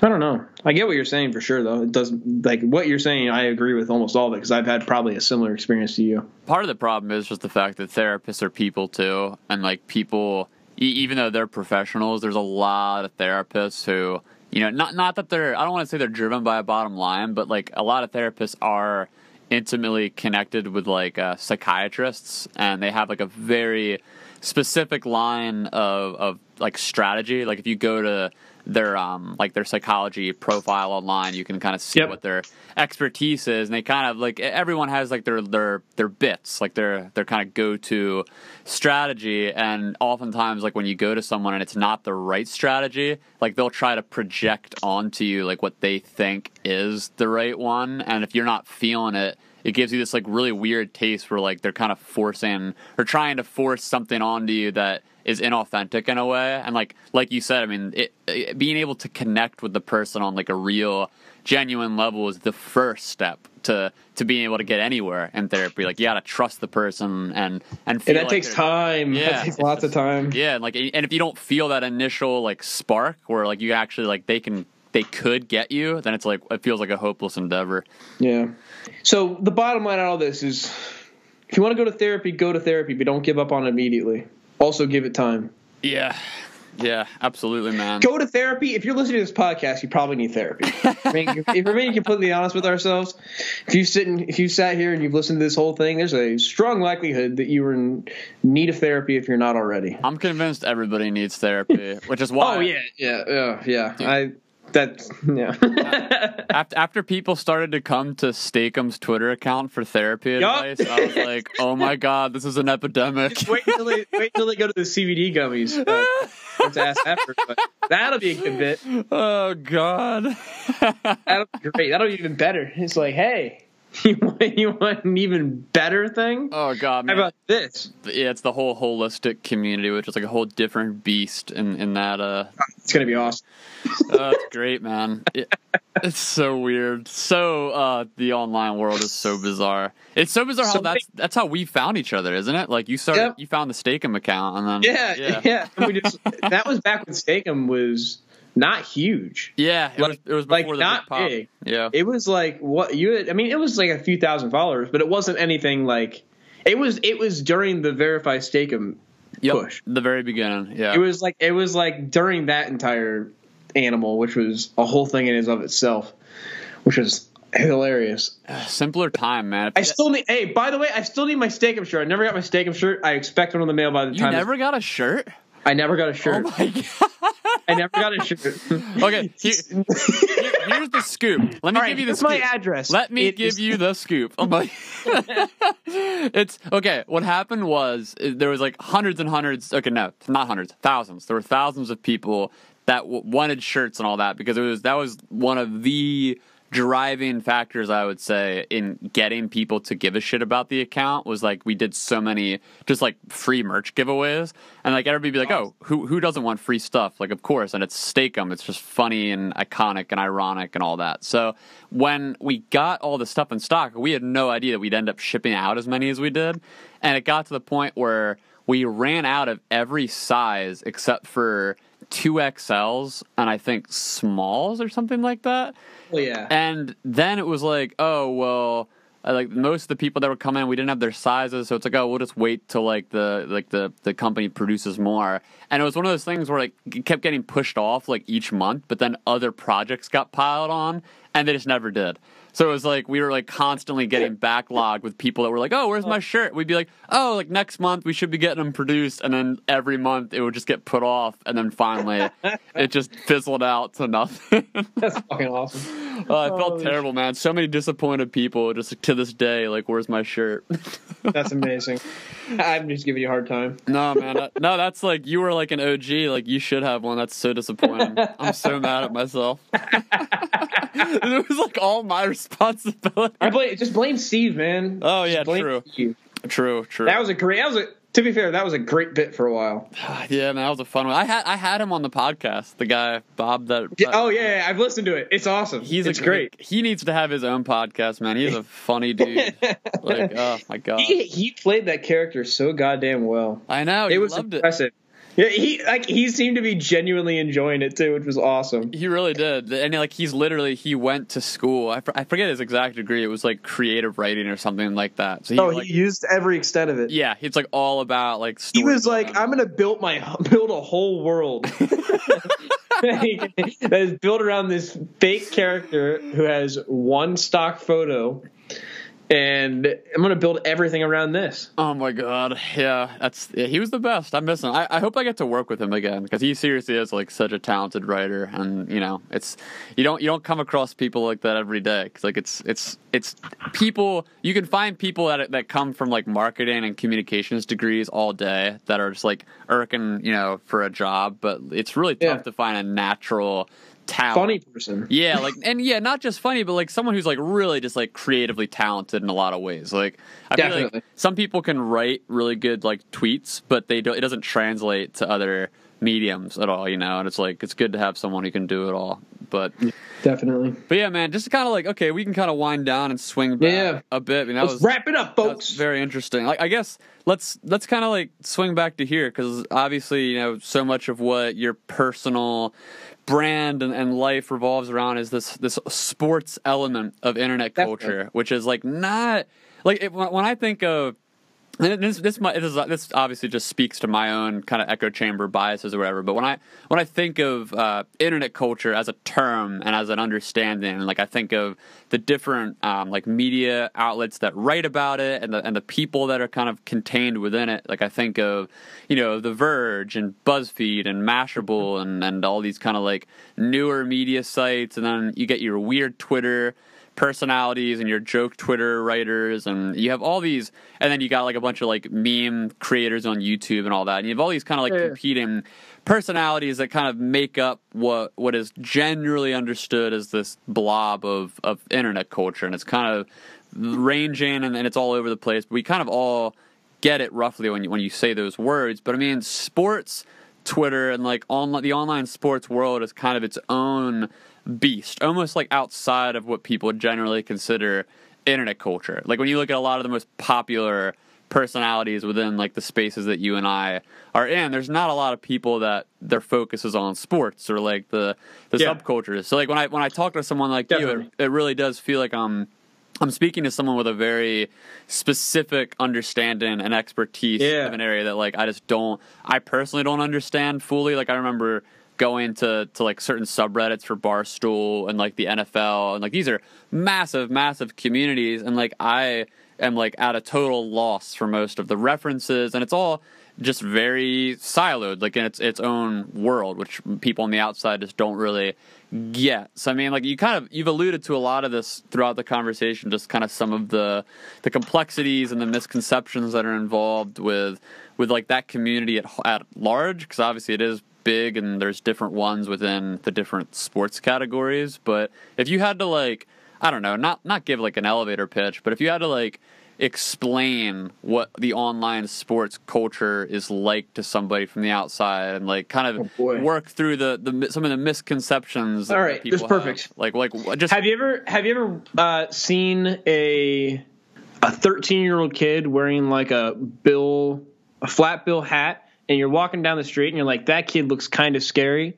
That's sports Twitter. Anytime you're being insulted by somebody on sports Twitter, you're likely being insulted by a kid who looks like that the majority of the time. Yeah. Now, the other times you get a decent group of people that are all like great. But again, anytime that you get anybody whose like profile picture is like an NBA player or something, the odds of them being like a 14-year-old white kid from Boston is like through the goddamn roof. Oh man. So okay. On that note, though, okay, so this kind of ties into like one of my biases about sports culture, which is the fact that, you know, like when we talk about like what constitutes someone being extremely online, quote unquote, like someone who really gets and Nick Mullen, exactly, spends all day on Twitter, on Cumtown, whatever it is, just r/Cumtown, yes, exactly, just in these deep communities, right? Like that's what we think of. Fuck, man. Yes, but I can't. No, we can't start talking about it because then I'll get a huge tangent. No, yeah, we're just ignoring. We can't do that. Look, we can't do that. People can look it up if they're interested. It's fine. Yeah, I can't do that on this podcast. I may have people I know who listen to this, and I can't talk about that. No, I understand. Me too. That's a beast. That's a beast in itself. Where it's like, where do you even start? You can't. How do you even start to explain Cumtown to a normal person? No, you can't. Like you can't. And you it's like, can't. Yeah, like there's no good way to explain it. It's one of those things that you just don't talk about. And it's just like, but there's like a lot of people who listen, like a crazy amount of people listen. It's huge. Nobody talks about it because it's like, I don't know if I should talk about this or not. Like, because you don't know what the response is going to be.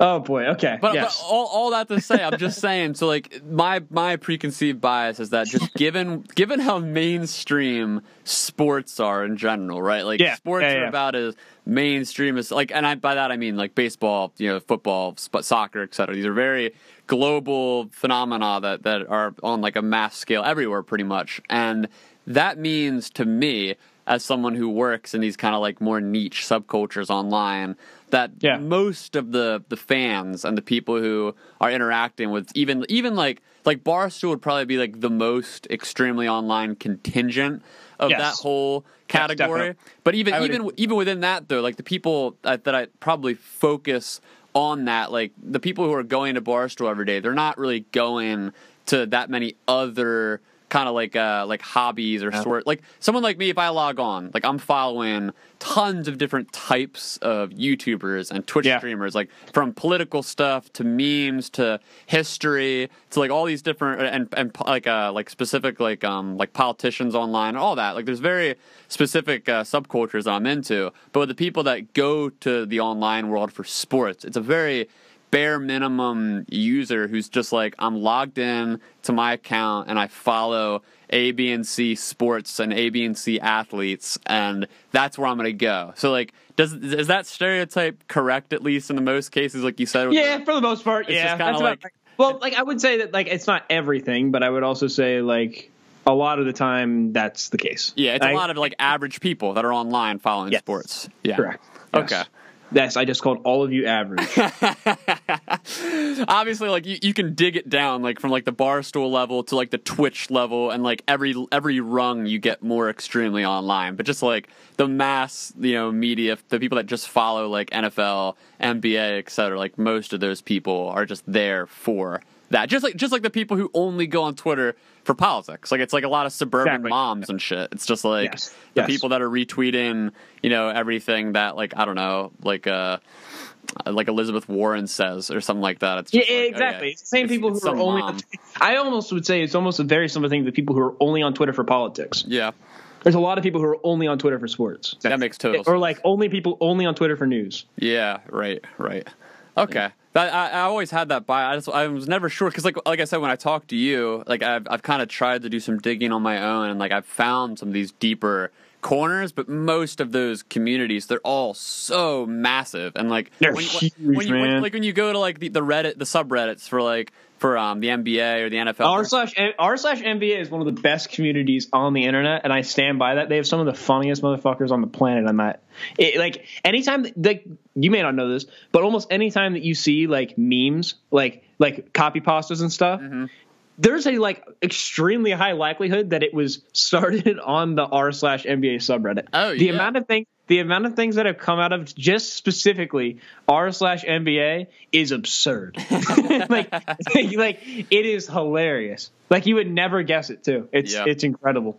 That's great. Yeah. So, like, yeah, and you get into, like, even Reddit. I mean, you have to have some level of internet literacy to even know what Reddit is or, like, how to navigate it. So, I mean, you got to think there's millions. Like, in some, like, I don't know how big the NFL one is or the NBA one is, but there's college football is the second biggest one for sure. I was gonna say, yeah, like, these have millions, if not like over 10 plus million subscribers in a lot of cases, and yeah, like, it's just its own beast. It's its own beast. Yeah. Okay, man. Are you a different beast but the same animal? The fuck does that mean, Kobe Bryant?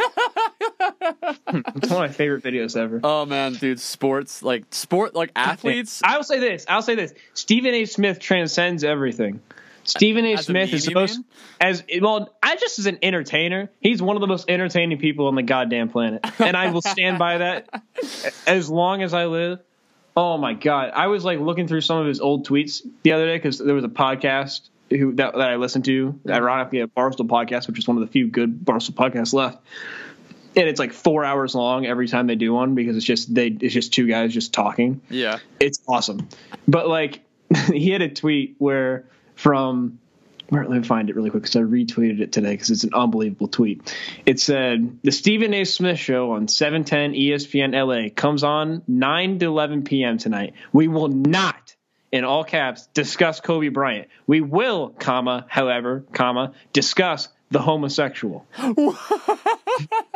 There is no context to what the tweet is. Oh my God. We've been trying to figure it out all day. There is no... This was in 2011. He's like, you try to call me up to discuss Kobe Bryant? We will not discuss it. However, and there's things like that where his old tweets are some of the funniest things on the planet because the internet was a different place in 2011. Yeah. Twitter was a different place in 2011. That's why everybody deletes their old tweets. And the fact that Stephen A. Smith just doesn't delete his old tweets is awesome because it creates stuff like this that's still like, how did he get away with tweeting that? Yeah. You know what I mean? It's like...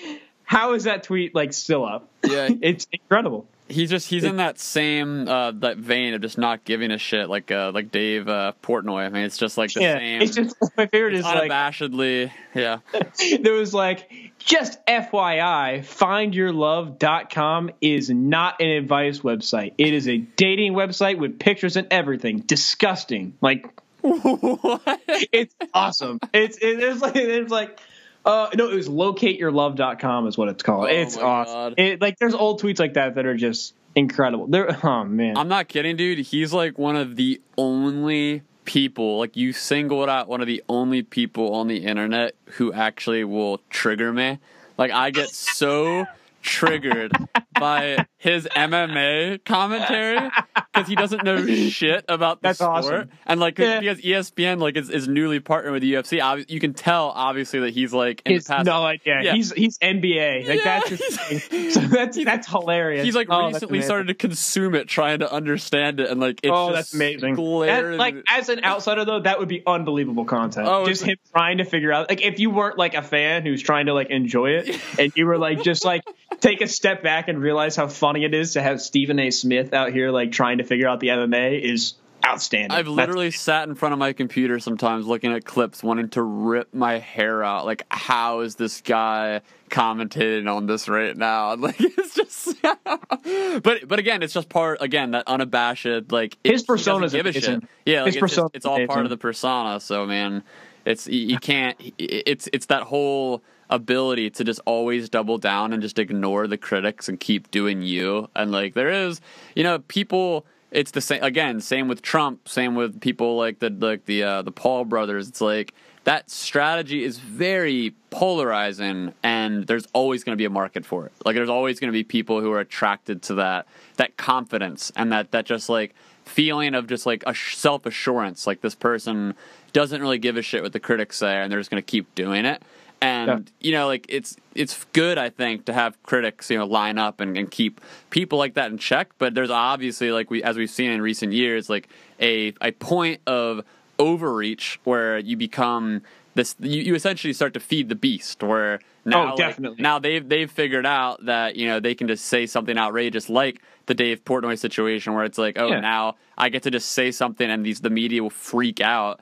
And that's just like gets me more clicks and more attention. So like there's that weird attention economy aspect to it where there's the diminishing returns, and man, such a weird time for people like that. Definitely. Well, if you're ever in the area of Southwest Ohio and you would like to go to Charles Entertainment Cheese with me, just let me know. Oh man, that's a great invite. I appreciate that. Not a problem, man. I will pay for your first game. Oh, hell yeah. That's all I have to offer. It's probably like, I don't know, from where I'm at, it's maybe like a 7 or 8 hour drive. I could do that. Yeah, perfect. I could do that. That's all we're here to do. It's not too bad. Or you could do another one of your like blogger trip. Definitely. I might end up in Philly somewhat soon. I'll let you know. Blog about like finding the best cheesesteak like everybody has done before, but make it Matt style. That'll be great. Definitely. I might actually end up in Philly somewhat soon. I'll let you know though. Cool. For sure. Awesome, man. Well, dude, thanks so much. I'm really glad that thanks for having me. I appreciate it.